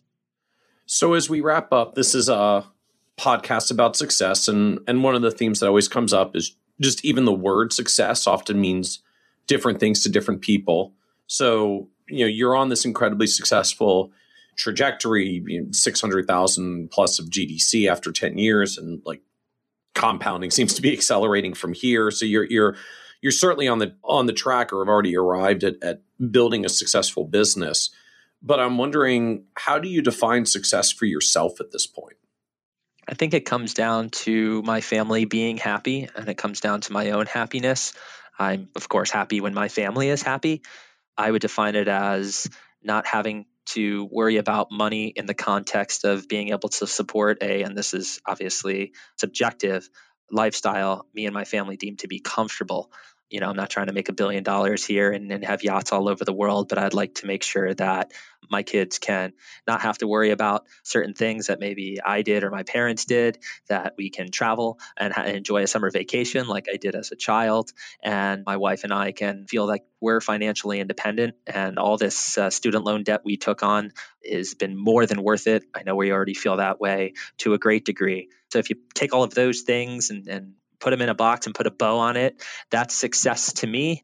It can all be quantified. I doubt I'll share that with you or anyone, but we're on our way there, and that puts a smile on my face, and I'm able to help people. And my dad always said, this business is having the heart of a social worker and the brain of a capitalist. That's one awesome job, if you ask me. I like that. This business is having the heart of a social worker and the brain of a capitalist. So I've got to ask then one follow-up question. You've kind of said, it sounds like you've got a pretty clear target in your head. Like there is this financial independence number when you're really at the point now where you no longer have to work for the money. Is there a plan for what comes next when you hit that crossover point? I haven't really thought about terminal value. If I'm taking it all the way to the end here, like where does Doug say goodbye to his practice? I don't think I need to. It's, I kind of put a question mark at the end of that, and I'm so very much, in love with where it's gotten to at this point, given that I'm really in the lives of clients right now. We're going through so much. It is it's a little bit of an echo chamber, but it's also a nice feedback loop, right? I think that's really cool. As far as hitting that goal and then what happens, I probably start to maximize the work-life balance. I have 2 young daughters, and being the son of an advisor, my dad was able to go to all of my sports games, was able to go to all of the big things in my life and go on vacation. That never got in the way. I want to be able to do that 2 times, twofold. I just want to be able to be there for them and enjoy them and watch them grow and turn them into their own version of being a superstar, and not have to worry about, again, it's every parent's dream for their kids not to have to worry about things that we necessarily do. So if I can do that, I think that's what it looks like in a very high level sense. All right. Well, very cool. Well, I know we'll check back with you in 5 or 10 years to see how you're doing on that trajectory, or if you're there, and what actually came next. Maybe I'll have a coffee farm and, be brewing my own or roasting my own coffee. That seems to be a passion these days. Well, fantastic. Financial planner coffee is I think a niche opportunity unto itself. You might see something by the end of the year. We'll see. Fantastic. Well, thank you so much, Douglas, for joining us on the Financial Advisor Success Podcast. It was a pleasure. Want even more ideas, tools, and resources on how to break through to the next level of success as a financial advisor? Check out the leading financial planning industry blog, Nerd's Eye View, at www.kitces.com, where Michael covers the latest practice management trends and financial planning strategies. And by joining the members section, you can earn IMCA and CFP continuing education credits, along with exclusive member content. Get it all now at www.kitces.com.